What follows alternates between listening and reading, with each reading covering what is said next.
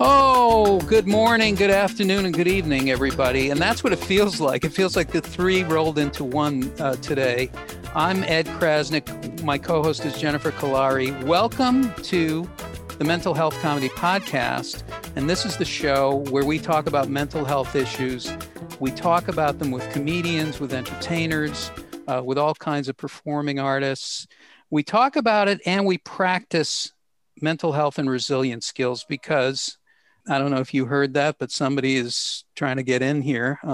Maybe it's the government. We practice mental health skills. We practice resilience skills because mental health is a practice. We say it, we mean it. I try it in my own life a little bit, need to try a lot more. But mental health comes with, it seems like it comes with awareness, with making choices about how you relate to your thoughts and feelings. If you're doing those kind of things in your life, turn the podcast off right now. No, don't turn it off. Stay with us. Those are the things that we're looking at in our culture, in our society. And today, we have a great guest. I'm really excited about this because I've always respected him as a comic, but in following the kinds of things that he's been writing about that I've read about in his life, I really am interested and respect him as a person.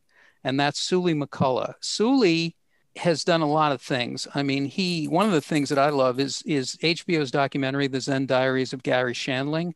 Suli and Gary were very close, and he's part of that process. He's also written for SNL, for the ESPY Awards, for Lopez Tonight, for The Tonight Show. He's a writer, he's a performer, he's a producer, he's a director, very fine stand-up. And so Suli's going to come and join us in just a few minutes. Today, there's a few things that I wanted to talk about. And one is the last time we spoke, we didn't have a mob attack the White House. We didn't have that situation happening. And I want to talk today about the connection between racism, politics, and reaction and self-care.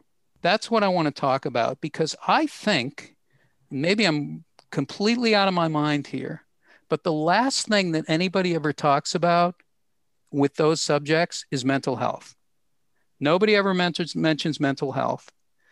The people who are doing these things are not well.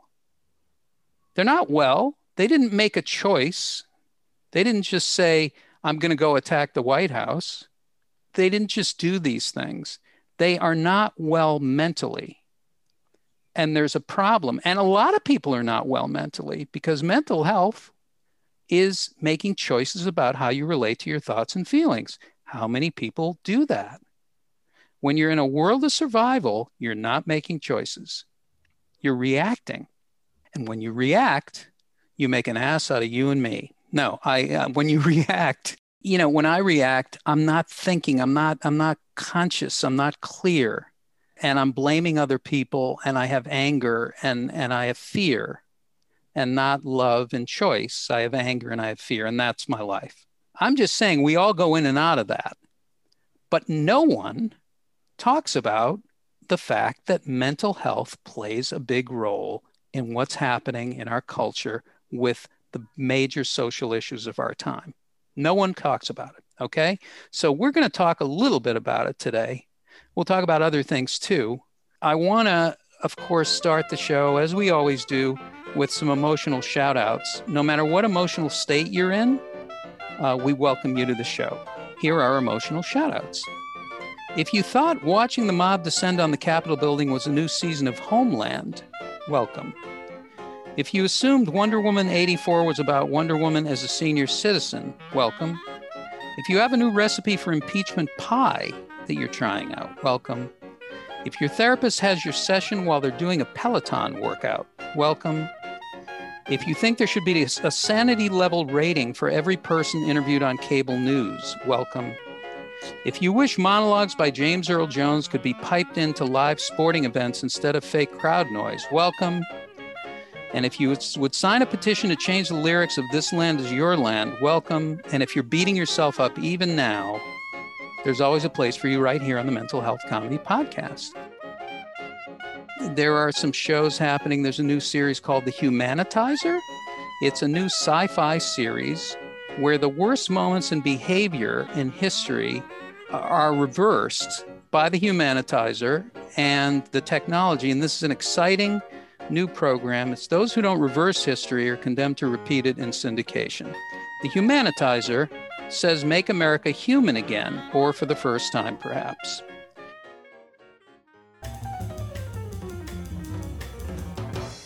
I want to bring in right now a visitor from the North and from the South, Jennifer Kolari. Jennifer, mental health as a social issue.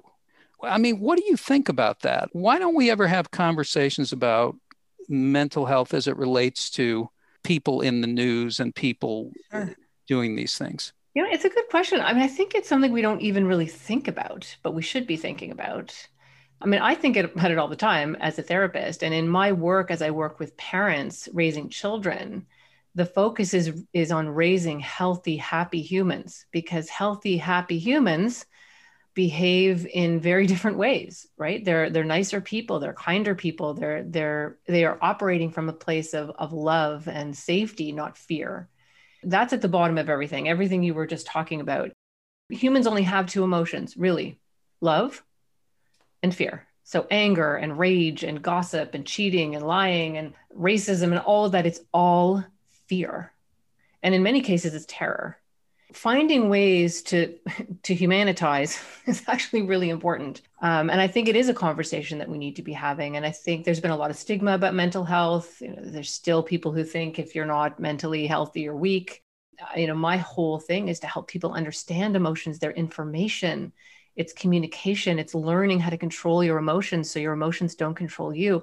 And these are important skills. And most of us don't even know that they need to be learned. We think we are our emotions, but we're not. We're the observer and the experiencer of them. So recovery and reaction. Let's talk about those two things for a minute. Reaction, when you're in a state of survival, you're reacting. So you talk a lot about this, that it's a brain thing.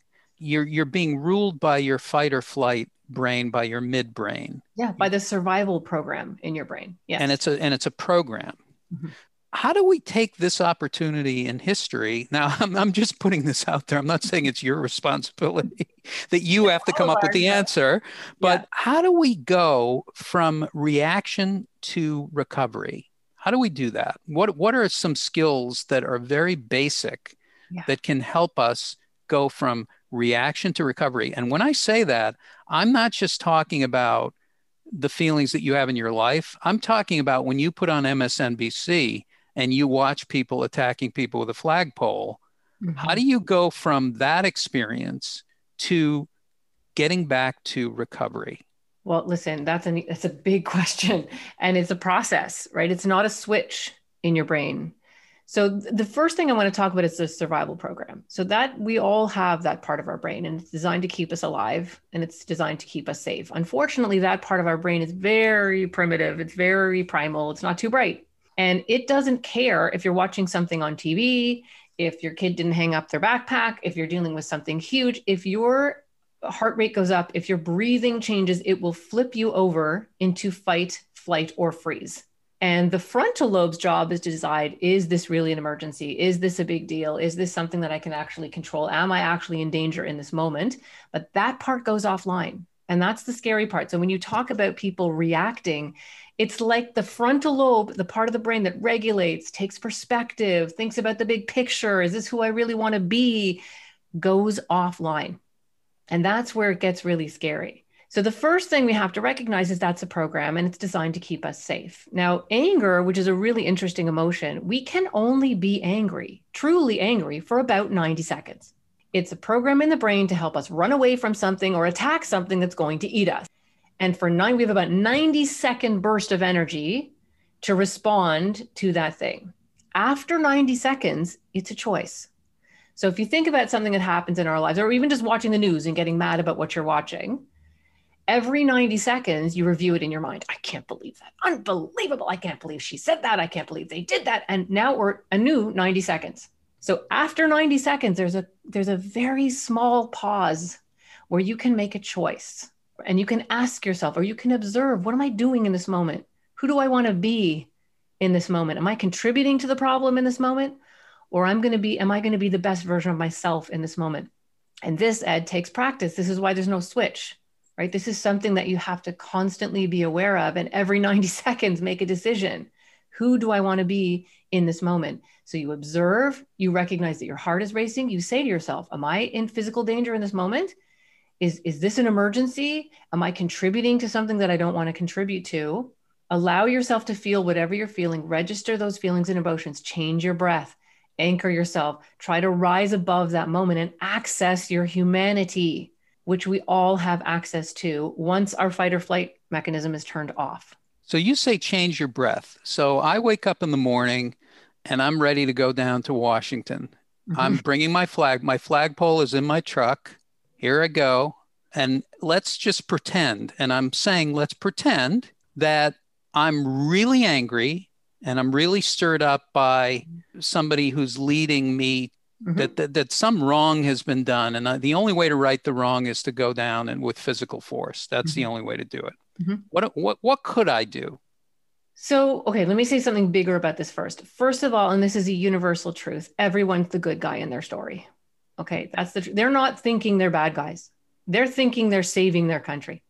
They're thinking they're doing something heroic and amazing. And we can like that or not like that or hate that, but that's the truth. I'm pretty sure that nobody in that scene felt like they were the bad guy. And it's a shock. And there's cognitive dissonance to find out, oh my God, I'm actually the bad guy, right? That's not an easy thing to understand in any situation. So, and again, what's happening when a crowd is being whipped up and when you're having conversations with people who don't challenge you, you don't hear another side, you don't watch anything else, you don't listen to anything else, you don't have conversations with anyone else about it, you don't even know there's another side. So, and then as people are whipping each other up, another 90 seconds and another 90 seconds and another 90 seconds until the crowd is wild. All we can really do as individuals is find this moment in between those 90 seconds where we ask ourselves, who am I? Who do I want to be in this moment? It's really just about being a good human. What does that mean? And it's very difficult. That mob mentality and that bloodlust is something that's been around since the beginning of time. It is a thing. And all that can break you out of that is awareness and asking yourself the question, who am I in this moment? Who do I want to be in this moment? And some people, honestly, Ed, some people can't do it. They're too trapped in almost an adolescent or even childlike state of not questioning the world around them. And that is, as hard as this is, if we get angry at them, then we're not asking ourselves the same question. There has to be this moment where we think, to be in that state, you have to be, what do their lives look like to be in that much pain that seems like a good idea? Like, what on earth is going on?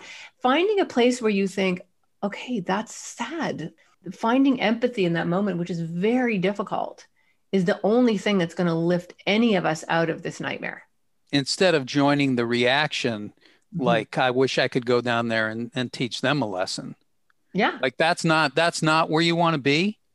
I understand the reaction to that when you see this on the news, but that's not where you want to be. Well, let's lock them all up in jail.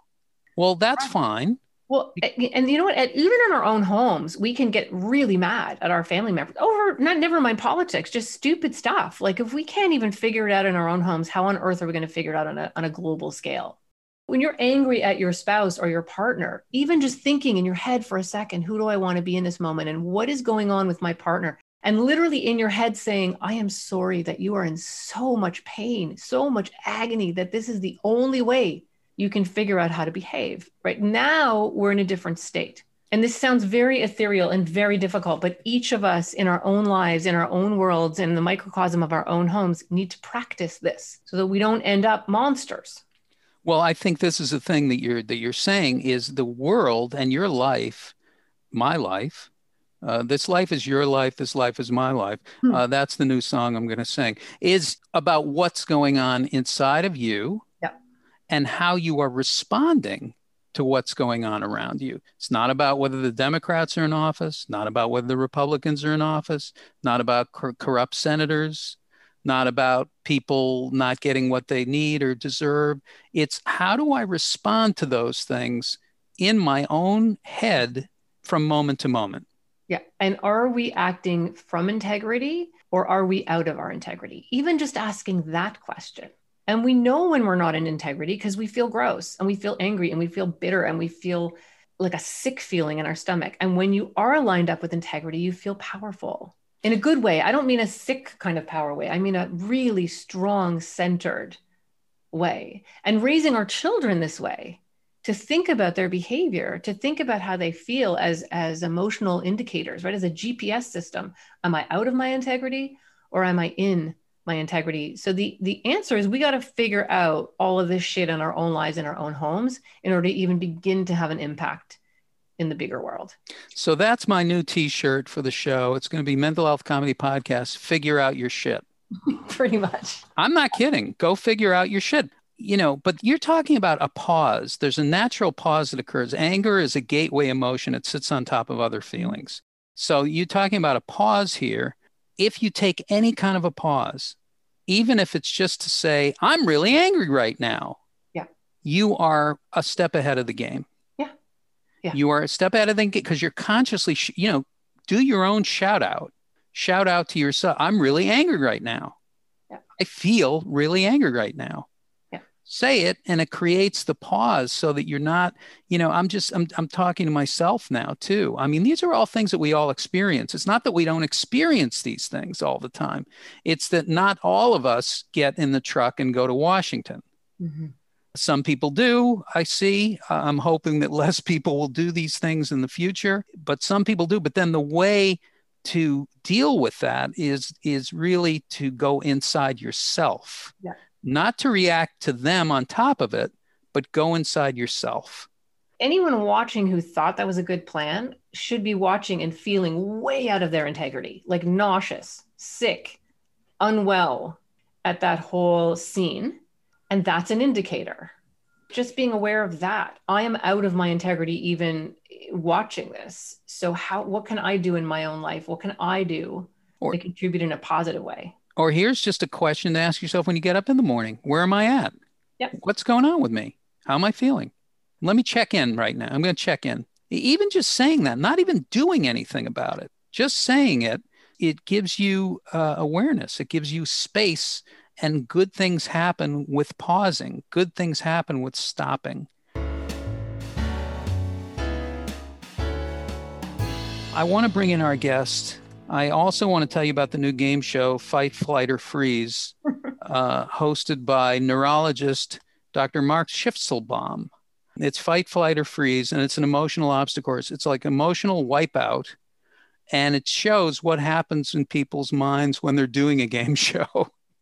And so I think you're going to enjoy it. It's called Fight, Flight, or Freeze. It's on the Mental Health Comedy Network. You'll see it soon.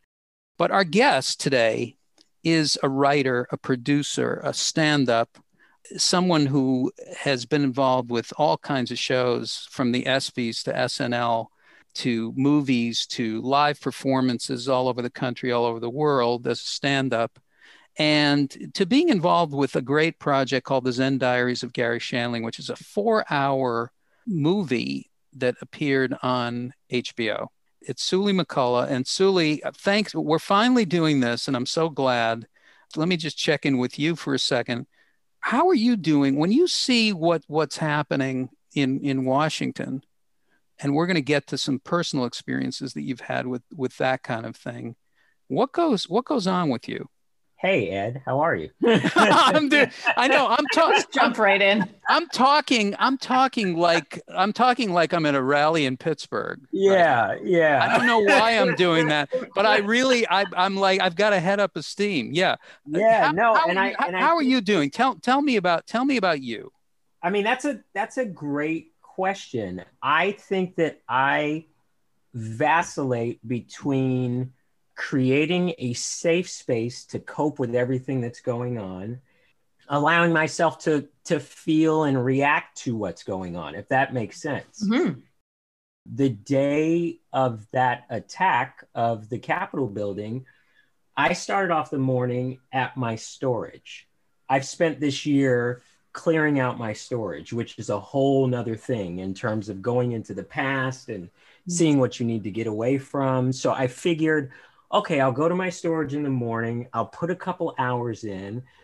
I'll go back to my apartment and then make the shift and see what the rest of the day was. And I got a phone call from my daughter, and she was like, Dad, are you watching the news?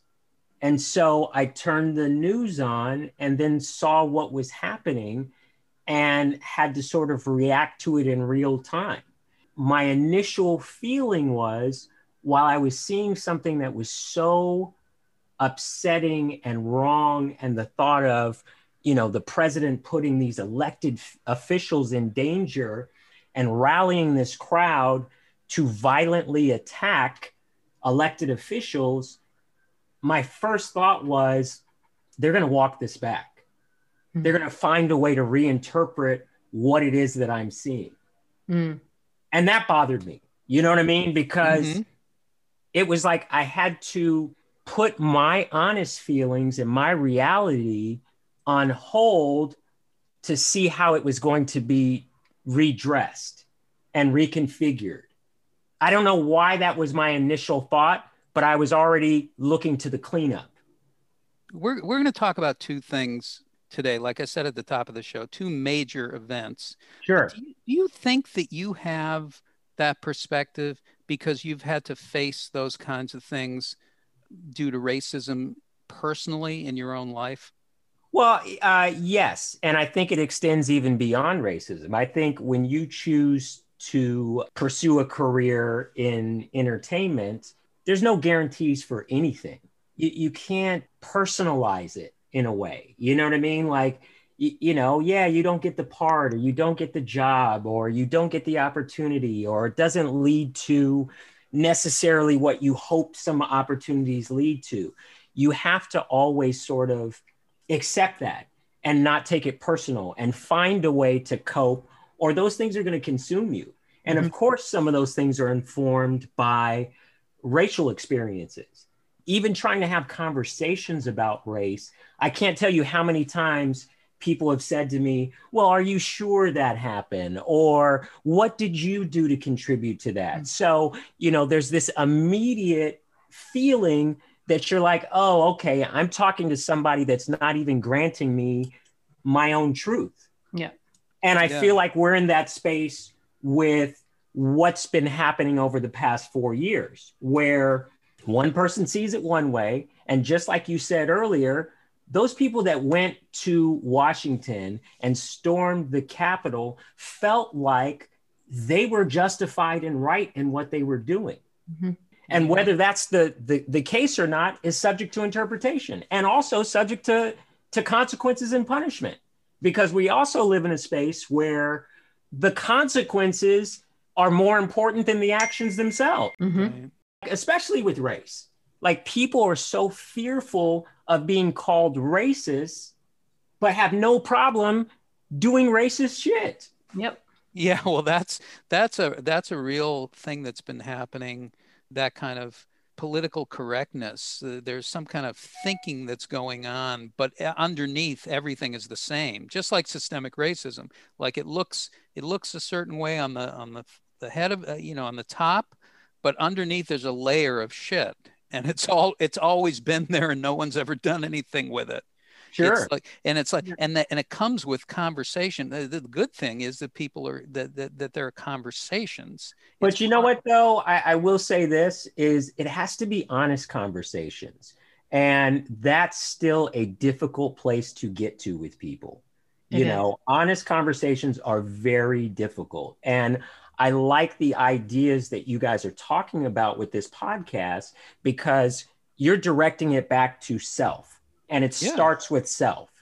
You can always ask yourself questions. Am I being open? Am I having an honest dialogue? Am I open to hearing this person's? Yeah. Am I operating from fear right now? Yes. We don't know that this is why mental health education, we don't know that it's a two-way dialogue, that you have feelings and thoughts, but you can talk to them. Like, it's not a one way, it's not a fire hose that comes up. Most people think I think automatically. I just think the thoughts that I think. I don't have any choice about that. Of course you have a choice about that. You have a choice about everything that goes on in your brain. I mean, you are the thinker of your thoughts and the feeler of your feelings, that observation, that taking that moment. And Suli, what you're talking about too is that people are so unaware that they're afraid, and they're so unaware. We have literally raised our children over centuries to not go inward, to not feel feelings. They're to be pushed away, ignored. It's somebody else's fault. Drink something, smoke something, run away from them. But understanding that feelings are information, trying to tell us something, and they will keep coming at you until you listen, and that feelings need to flow through you and not get stuck in you, because the example of what happened last week on Capitol Hill is an example of feelings and anger and fear being trapped in you. When you're having a conversation with someone and you have completely different points of view, or someone's terrified of being racist, but really are contributing to the problem without ever looking inward and realizing it, you have to be able to look inward and challenge yourself and feel whole enough to do that. And so many people are not well enough to do that. And that worries me. Absolutely. Well, yeah, absolutely. And sometimes there's a skill that you can do. There are things that Jennifer brings up in her practice and in the show. Some of the things I haven't heard about before, and they're new to me. And I just wonder if there's we're going to continue this conversation. We're going to go on with this. Sure. But Jennifer, is there a skill that we can practice? Is there something that we can do that may bring us into the present, into the light, and maybe this is something that people can do at home? Sure. I can think of something right now. And I don't want you to listen to this and think in the middle of a riot, you should stop and do this, because when people are behaving that way, they have lost it. Okay. They are in full fight or flight. They do not have access to their frontal lobe anymore. So this is when you're at home freaking out. Okay. And thinking, oh my God, what's happening? As a therapist, I can't even tell you, in the last 2 weeks, and especially my young people that I work with, my teenagers and my young adults, they are so depressed. I had so many who couldn't even get out of bed in this last week. What's the point? Where are we going? What kind of world am I becoming an adult in? I give up. This is a huge issue for our young people. But this is a very, very simple thing. And I'll have you both try it. And if you're listening, try it. And this basically kind of resets your system. And it actually has to do with resetting the vagus nerve, which is a nerve that really carries a tremendous amount of energy and information to the brain. It kind of runs up the center of the body. So basically, if you just put your left hand on top of your head, and don't hurt yourself, don't wrench your neck, but gently pull your left ear to your left shoulder. And then open your eyes and take your eyes and look up and to the right. And actually try to strain your eyes just a little bit. So you're really reaching as far with your eyes as you can to the right. So you're pulling your ear and your head to the left, and you're pulling your eyes to the right. And you're going to hold that for maybe 10 more seconds. You're going to just relax your breathing while you're doing this, but really look up and to the right. Then let go and come to the center. You should feel a weird little whoosh, like a funny little feeling. Now you're going to do the opposite. You're going to put your right hand on top of your head. You're going to gently guide your right ear to your right shoulder. You're going to take your eyes and you're going to look up and to the left, as far to the left, up and to the left as you can. You're going to relax your breathing while you're looking to the left. Do that for about 10 more seconds. Okay, then let go and come back to the center. And you should just feel this little whoosh, this little feeling. Can you guys feel that? I feel like Tabitha from Bewitched. Tell me. That's an interesting reference. I like that. I want to know about that. What did they talk about on the show? They talked about systemic racism, the White House, and Tabitha from Bewitched. That's right. Mm-hmm. That's okay. right. Okay. Did you feel that? Did you feel like a little centering? I did. I felt it more on the left side because I think I did that better than the right. But that's just me for a first time try. Sure. It's very simple. And this is just a little something that can just center yourself. Also, another ridiculously simple thing is put your hand on your forehead. Just cup your hand on your forehead and just kind of leave it there. Now, this is the universal sign for, oh my God, right? Why do you think every single culture on earth, your hand goes to your forehead? The reason that happens is you're actually electrically and biochemically pulling the chemicals from your midbrain, from the fight, flight, freeze center of the brain. You're stimulating electrically your frontal lobe. It's like you're turning it back on, right? This is why everybody puts their, fingertips on their forehead when they're trying to concentrate. We have such intelligence in our bodies that we don't even know about. So even just doing that and dropping your tongue, just relaxing your tongue in the bottom of your mouth. and you'll recenter yourself. These are little things that can help you when you ask that question, what am I doing? Who am I in this moment? Try using these little things that can actually assist in grounding you and turning your frontal lobe back on, because that's what makes us uniquely human.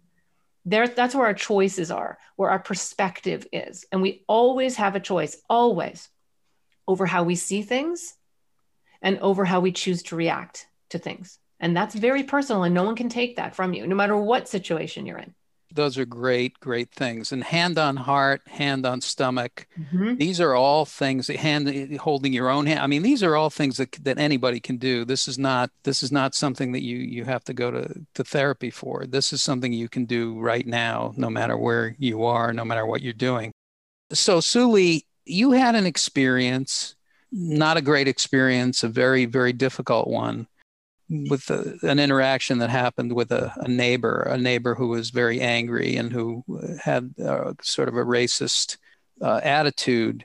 Can you just describe that and tell us what you went through and what it was like to have that experience and what you did for yourself? Absolutely. Before I get to that, can I talk a little bit about Gary, because Yes, I want you to talk about Gary. Yes. That Talk is about that. that is an important context for what took place in March. First and foremost, I was very fortunate to have Gary Shandling as a friend and a mentor. I met him in 1997. I had guest starred on the Larry Sanders Show. I didn't know Gary personally, but I was a fan of his stand-up even before I was a stand-up. I just liked his style and his material choice. And, he was hilarious to me. When I got cast on Larry Sanders, I played a writer in the writer's room. It was before I became a writer, which is kind of cool. Mm-hmm. I did the pain equals funny episode. Yeah. Great. Which is pretty awesome. Yeah, so great. And, at that time I was guest starring on, other shows like Married with Children and Seinfeld. And as a guest star, you sort of come in, you're friendly, but not too friendly. You're basically a hired gun that comes in to not mess things up. That is the guest star experience. You hope for the best, but you try not to get in anybody's way. Score and get out. And I expected that to be the case with this show. Gary and I ended up having a conversation on set, and it was not a kind of casual, oh, hey, how are you? Glad you're on the show. We actually started talking about Muhammad Ali in a way that, it's rare when you connect with someone and can really go into the nuances of somebody that's a hero. We had about a 40-minute conversation, and I really came away from that thinking, whoa, this dude is not only funny, but he's in tune, is aware in a real way.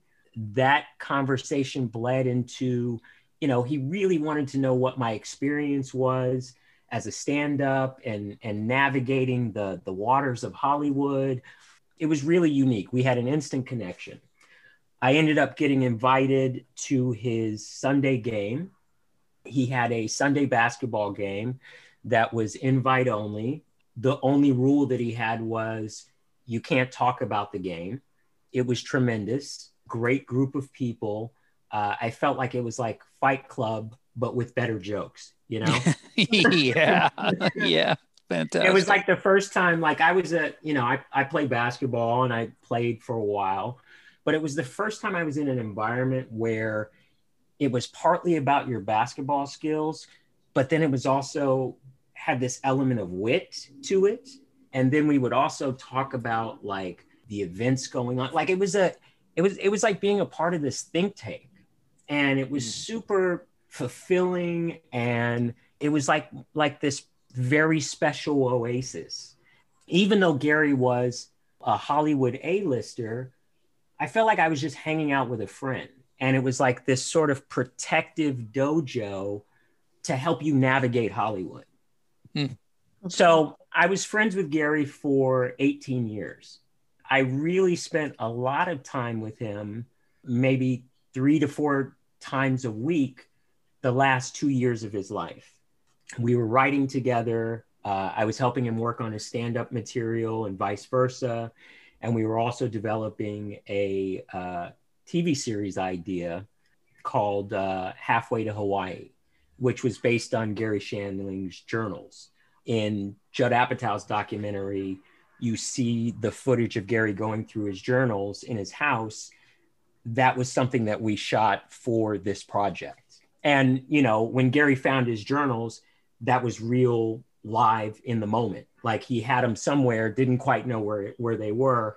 We found them and we shot him going through his journals, which was pretty incredible. So that friendship, you know, Garry was a Buddhist, and having that kind of access to him and day-to-day working relationship, I feel like I really learned a lot of spiritual coping skills that informed me in a way that, you know, not a day goes by that I don't think about him, that I'm not influenced by his teachings. It was a really special friendship.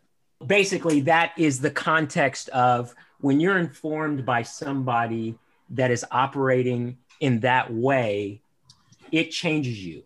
It moves you forward as a human being. I did want to talk about that in that sense of that's the person that I was influenced by. And when you lose that person, you don't just drop all those things that you've been blessed to be exposed to. Yeah, they become part of you. They are part of you. Exactly. And, you know, I'm thankful because the things that I learned from him helped me navigate some very difficult and treacherous roads in my own journey. Well, first of all, anybody who I saw him a couple nights before he passed, and I've worked with him a couple times, but not near the relationship that you had with him, not near that.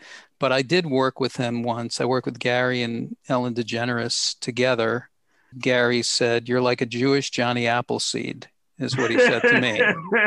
That's what he said to me. And I saw him 2 nights before he passed, and I saw him and I said, "How you doing? What's going on?" And he just looked at me, and he was kidding. He looked at me and he said, "Will you just shut up? Seriously." And I great. just started. You saw him 2 days before he passed. I wrote with him 2 days before he passed. The day he passed, we were supposed to write together. I actually was buying his coffee. I used to pick up coffee for him before we would write.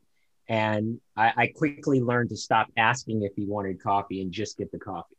You know, like the coffee wasn't the important part. Like, you know what I mean? Yeah. Get the coffee. And I found out as I was buying his coffee, my daughter called me and Jeez. you know, I was on my way to his house. Like it was, you know, it was a difficult loss. It's hard to replace friends like that. Well, but what you mentioned, it's so interesting with Garry Shandling is, first of all, you know, he's one of the comedic geniuses of all time. I mean, that everybody knows that, but maybe not as many people know that he was constantly practicing he was doing spiritual practices, and he was constantly talking to himself. Yes. And that's what he did in his diaries. It's all self-talk. Garry, be true. Yes. Be honest. Stay true. Yes. These are the things that he would say to himself. So he was very conscious about, you know, his spirit. And this is very, you know, that's a great thing to follow. And that's why if you get a chance and you haven't seen it, watch the Zen Diaries of Garry Shandling. You'll see Sully and our friend Judd Apatow. I mean, Wayne Fetterman. There's so many people that were influenced by Garry that are carrying on his legacy and his influence. And I really think Judd made a beautiful love letter to who Garry was. And, you know, if you're an artist or you're someone that really wants to be present and understand what your path is, I wholeheartedly recommend it. And it's in 2 parts. The first part is somewhat linear, but it gives you a great foundation as to what Garry's journey was. I think the second part is so compelling as to who he was and really gets into the spirituality. It's a must watch if you're looking for some sort of answers. Fantastic. It is great. And I will always remember the way he talked to himself in his journals, Yeah, because yeah. that is going to guide you. I mean, even if you just saw that, it's going to guide you. It's a great Well, guide. I would recommend to everyone that's interested in understanding more about Gary, GaryShandling.com is a great resource, and follow Gary Shandling on Twitter because I help out with the foundation. We post things from his journal and a lot of his writings, and I find myself taking those things in on a regular basis. And I knew Gary very well, but I still get great things out of it. That's amazing. That's tremendous. Well, listen, if you're listening and you're a comedy fan, a comedian, you absolutely, there's no question that you study Gary, and you study him for the spiritual life of somebody who's in comedy. That's why you study him. Yes. We can pivot to the not so fun stuff. I went through an experience last year in early March, March 3rd, actually, which was election day, not the big election, but election day nonetheless. I had picked up my son from school, got him situated. I didn't vote that day. And so my goal was to make sure I vote before the polls closed. I went back to my apartment. I had to use the bathroom. I figured, okay, I'll park, run upstairs, go use the bathroom. I still have an hour and a half before the polls close. I'll be fine. As I was leaving my garage, a man charged my garage. He had this look in his eyes of pure rage. Mm-hmm. And he said to me, "You stole my phone and I traced it to your garage." He happened to be holding a phone in his hand, which confused me. I'm a pretty aware person. So I took it in. He had a girlfriend or a wife with him. And it was strange to have two people rush up into your space. Yeah. So I could tell by the look in his eyes that he wasn't quite right. And I was in a conflict. I was in a situation that I had to de-escalate immediately.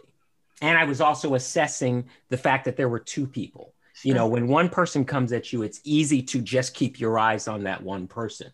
But he had a wife or girlfriend that was 5 or 6 feet behind. So I had to keep my eye on both of them. I tried to de-escalate the situation saying, "Hey, I don't have your phone. I share a garage with my downstairs neighbor." I was very logical in my thought process as to try and explain to this person, I'm not the guy you're looking for. Mm-hmm. To no avail. He ended up attacking me. Mm-hmm. I was in, my parking garage is in an alley. I knew there were cameras in the back, but I was in a situation where I was in a fight and I couldn't fight back. Yeah. It was difficult. Like some of the things that you talked about early on, I felt those things firsthand. Mm-hmm. I'm not a weak person, but I'm also a peaceful person.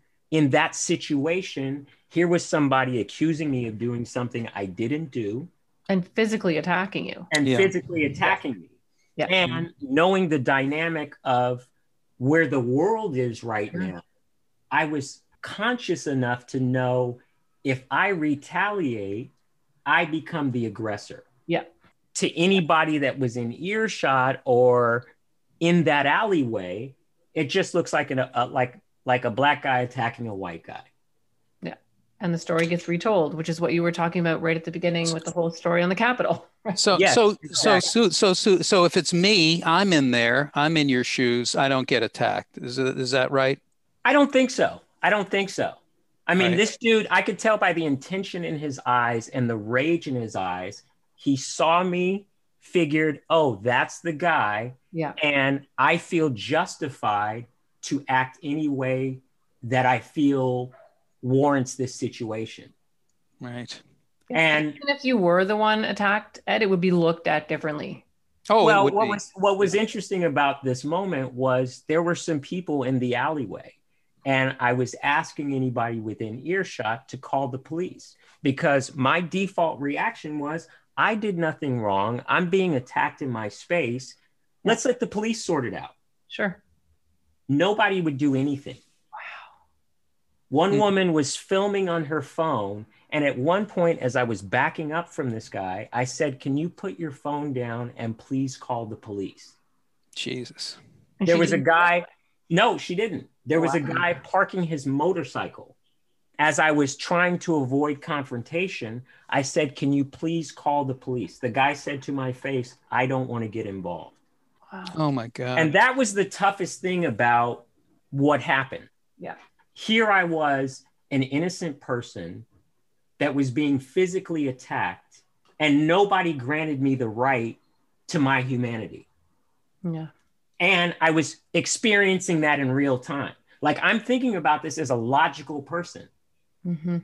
You know what I mean? Like, hey, call the police, just help out. Throw me a bone. Nothing. Nothing. But this is the experience. So what you're describing, first of all, it's a horrific thing, and I can't be more. It's so painful to hear you talk about this. It's such a horrible experience. But also, there are two things going on. One is there's a physical attack. That's one thing that's happening. The other thing that's happening is that no one is helping. No. No, So- and as the victim, you could end up getting blamed for it, which is the third. Absolutely. So And no, there's I a was on few my- things. I Yeah. was on my back. Like, Oh my God. when he shoved me down, I was on my back. And there was a moment where I was thinking, oh, wow, I'm on my back right now. Luckily, I had on a backpack that protected my head. But I remember that moment when I was on my back. I'm like, oh, I'm as defenseless as I can be right now. I could kick the guy. But like I said, the second you go there, you're in a whole different place. Yeah. What makes this worse is I was asking anybody within earshot to call the police. Luckily, my next door neighbor recognized my voice and came downstairs, and a couple of other people in my building came downstairs. But this guy and his wife or girlfriend were able to go back to their apartment. They lived next door to me. And then I found myself under the lights of a police helicopter. And now he's gone. She's gone. I'm under the lights of the police helicopter. And this situation that was already bad is now escalated to the point where I now have to convince the cops that I'm the victim Yeah.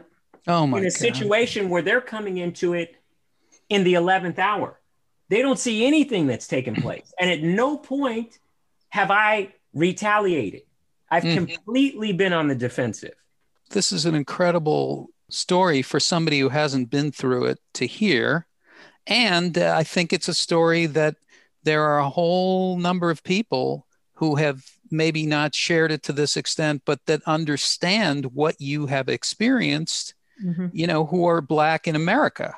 Sure. Or, this is not a, It's not this an is like, uncommon story. yeah, this It's is not like, an oh, uncommon yeah, story. of course. Yeah. Of course, Yeah. that's what the police, Yeah. of course they did that.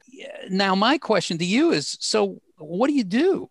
Like, how do you recover? It was interesting. Like, listening to what you guys discussed earlier, I did have that moment where when I was under the police helicopter lights, my thought was, oh, this is all bad. Like, this situation now can cost me my life.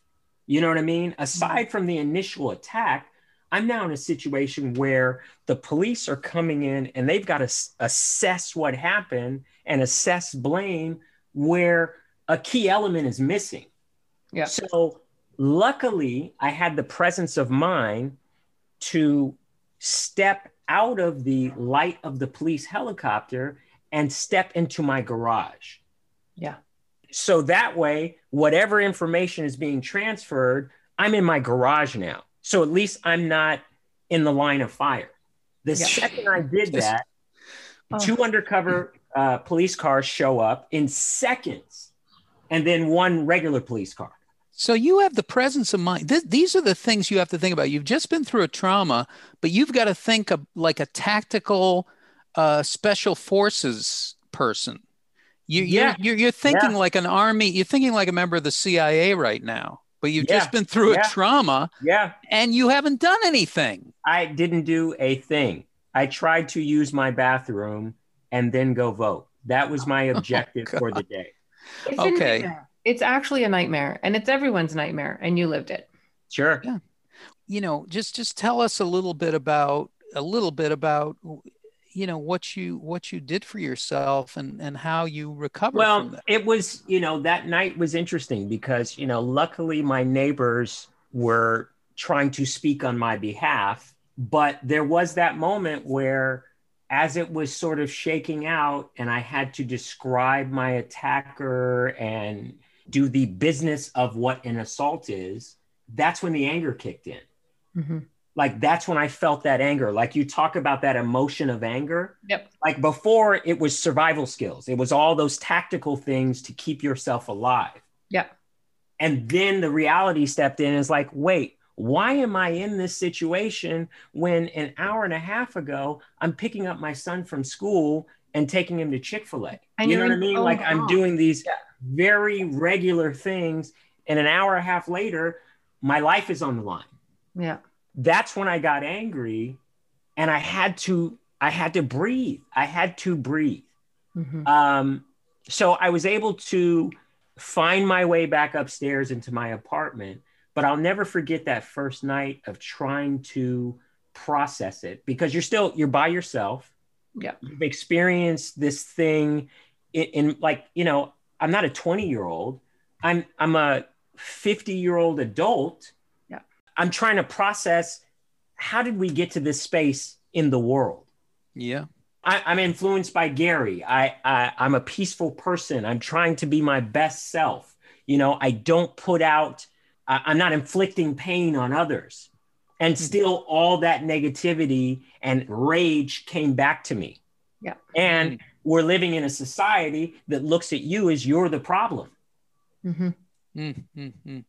Well, and you've been through a trauma. Your body physically has been through a trauma. Yes. Right. Yes. Trauma.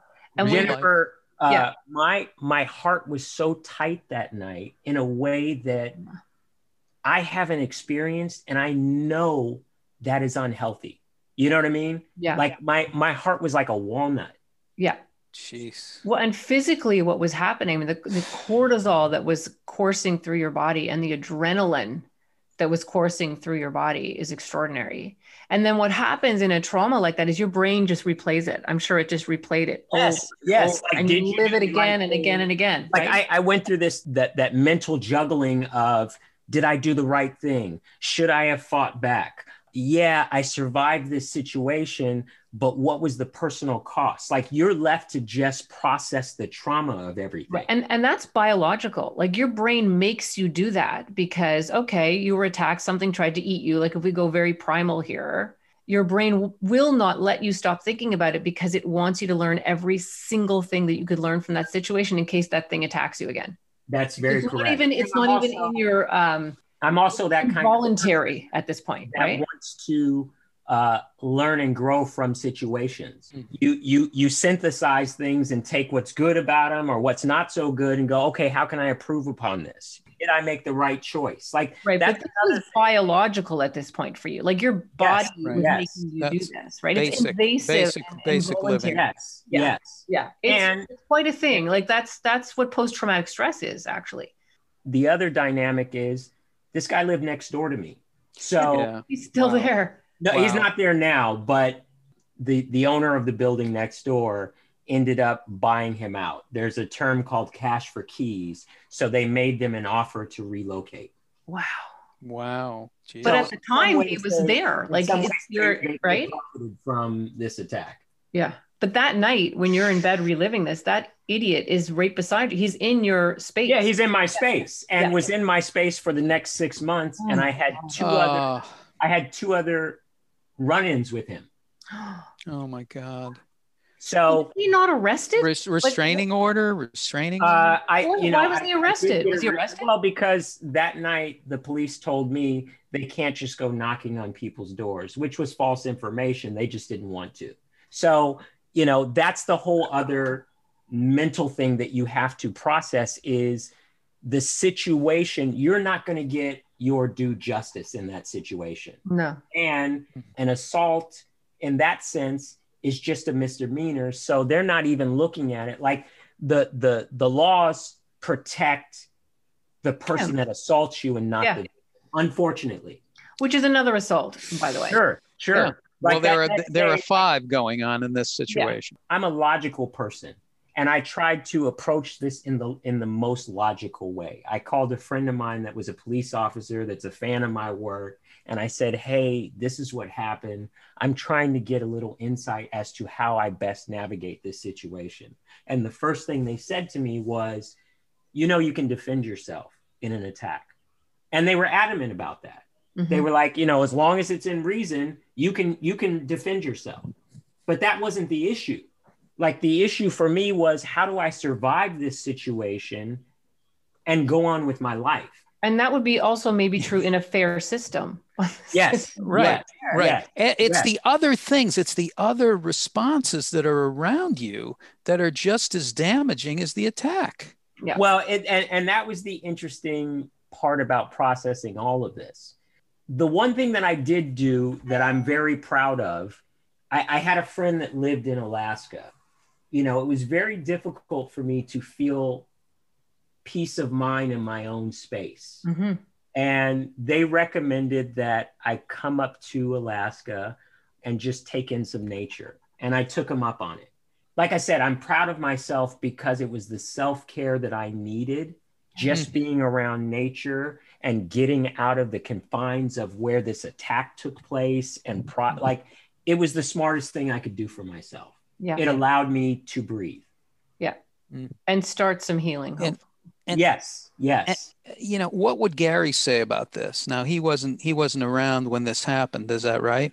No, he wasn't around. And like I said, even that day, I thought about him, and I thought about, some of his wisdom about being present. And we used to have these discussions about anger and, how to understand anger and not let it cripple you. And I think he would have been proud that I chose to give myself that, because I think my trip to Alaska was the equivalent of when he went to Hawaii. He would often go to Hawaii for, months at a time. He was looking at buying some property there. And I wish he would have done that, because I could hear in his voice when he was in Hawaii, how charged and alive he was. It was a place to go restore and plug in. And Alaska ended up being that for me in this situation. It's fantastic that you were able to do that. And what I'm amazed about in listening to you is the amount of consciousness and choices that you were able to do in the face of a trauma. Like, I don't understand that. Like, I'm trying to relate to that, because you're conscious. Like you said, you did get angry. You would have feelings. Oh, I was furious, dude. I was furious. And I was furious at the point where the police were just doing their job. They're like, okay, who attacked you? What do you look like? And, I was so, at that moment, the realization of this is happening to me, of everything that happened. Yeah. I was like, oh, I'm supposed to be giving these guys a detailed account of what he looks like. And all I can think of is this rage-filled white guy. Yeah. Because that's what it was. Yeah. You know what I mean? Like, at one point I remember saying to him, I said, dude, I don't have your phone. Like, I'm 51 years old. I don't have your phone. And he said to me, I'm 50. You know what I mean? Like, it was this weird moment where I'm trying to talk sense. Like, yeah. Well, you're talking to someone who knows if he even had a frontal lobe to begin with. But honestly, you're talking to a very primal, part of the brain that's just not, the thinking part of his brain was not online. And the thing too about this is, anger is a really important emotion. Suli, as you're talking about this, like, people give anger this negative rap. It's a very important self-protective, healthy aggression is a really important thing. It is important to be angry. You should have been angry, right? But when you let it consume you, then it's something else. So what I'm hearing through this whole story, even though you were the victim in this story, you're also not living it as a victim, right? And whenever you're in a position of being a victim, then you have no power. If you can be a better person from it, if you can help other people, if you can learn from it, whatever Gary would have taught you has helped you not live it out as a victim. And that's Sure. That's where your true power lies. And, I believe that, we all make choices in life. I decided to be a stand-up. I decided to pursue these other endeavors. I've decided to work on myself. I've decided to be a growing, living human being in spite of what's going on in the world, in spite of the negative messages that are being put out there about people of color and the dynamic of, someone that doesn't look like you is your enemy. I don't believe that. I don't believe that at all. I've made the choice in my life to lead with comedy because it's a way of unifying people. Absolutely. Yeah. What you're saying today, this is a very timely message for what's going on in this country and the world, but it's a very timely message because the message is make choices about how you take care of yourself, make choices about how you think, what you feel, and how you respond to yourself. Something happened to you that's awful, but what's happening inside of you is you're navigating this, you're making choices, you're being conscious, you're figuring out, how to take care of yourself. And that is what people need to do every day, every chance that they're able to do that. I mean, it's not what's going to happen with in Washington. It's not what's going to happen with the administration. It's what's going to happen inside your head. Sure. This is what the change is. Yeah. Sure. And are you going to sink or are you going to rise? Right. Well, I agree with that wholeheartedly. And prior to the pandemic, I was touring the country with Shawn Wayans, and we're in a very divisive space in America. I feel it as a comedian when I go into a comedy club and I walk on stage and I can tell there are people in the audience going, okay, can I be open enough to let this guy take me on a journey? Do I trust him? Is he going to make me feel bad about maybe some stuff that I'm carrying? And so I made a decision, even though I was like a former Tonight Show writer and I know how to write current events jokes, I made a conscious decision when I was touring that I'm not going to draw from that space. I'm going to find the places that connect us as human beings and go from there. And in that way, strangely, my act became political in a different way. Because if you like somebody and you feel a connection to them, it's hard to view them as an us versus them. Better than anybody on stage, it's really not about what you say. It's about who you are and how you are. Yeah. And how people feel about you as a person. Like I've always been lucky because, I've had a high degree of likability on stage. That helps. That helps a lot. When you walk on stage, people don't feel threatened or they don't feel like, oh, this guy's going to make me feel bad about myself. So that gets you in the door. Right. And hopefully you have some jokes and some point of view that leaves people feeling like something good just happened. This is, again, it's the same theme, is you're making choices about the quality of your life, about how you live. That's how change happens, right? Absolutely. That will be the divide. We're going to wrap up with this because you got to come back because we have more to talk. We have a lot more to talk about. That is the thing about the divide. The divide is imaginary. It's not, it's perpetuated by the media. There's no divide. The divide is you listening to other people, connecting with yourself and connecting with other people. It's not an us and them kind of thing. When it comes down to the basic things of life, everybody wants the same things. Everybody wants the same things. There is no other. Yeah. There's no other anywhere, but go inside first. Go inside first, check in first, and then listen to other people, listen to them. And I want to thank you, Suli. It was such a pleasure.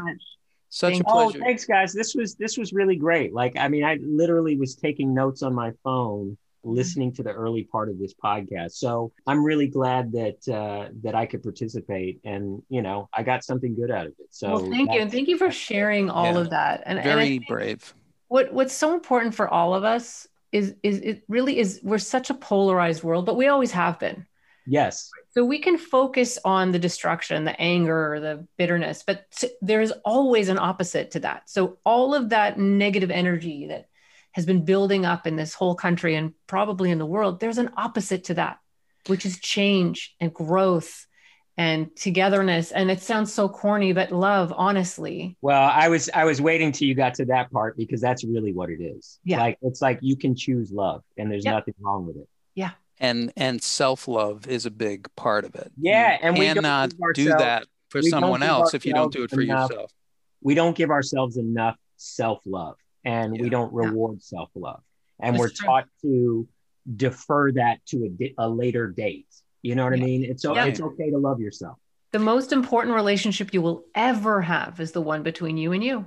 And I don't think we teach that. I don't think we live that, and we need to. It is a practice every day. It is a practice. And I don't mean a practice like a chore. I mean, it's an opportunity to make little choices, tiny little choices. I'm going to take a breath here. I'm going to take a pause here. I'm going to give myself that. How am I doing today? What's going on with me today? What's going on with other people today? I just want to thank you all for listening to the Mental Health Comedy Podcast. Suli, a pleasure. You're going to come back. You please come back. So. Oh, I'd love to. Yeah, you guys are great. And Awesome. You've made a fan. Great. Well, I'm a fan of yours always. You come back, and we have more to talk. You and I have a lot more to talk about. So we're gonna do that too. So Suli McCullough, Jennifer Kolari, thank you as always. And welcome. Subscribe, find us wherever you find your podcasts. You can go to Make Light Media, Make Light, the word make light, one word, media.com. You can find everything there, or you just pick us up wherever you get your podcasts. And keep coming back. It works if you work it. I'm Ed Krasnick for Jennifer Kolari and Suli McCullough. We'll see you next week. Take care.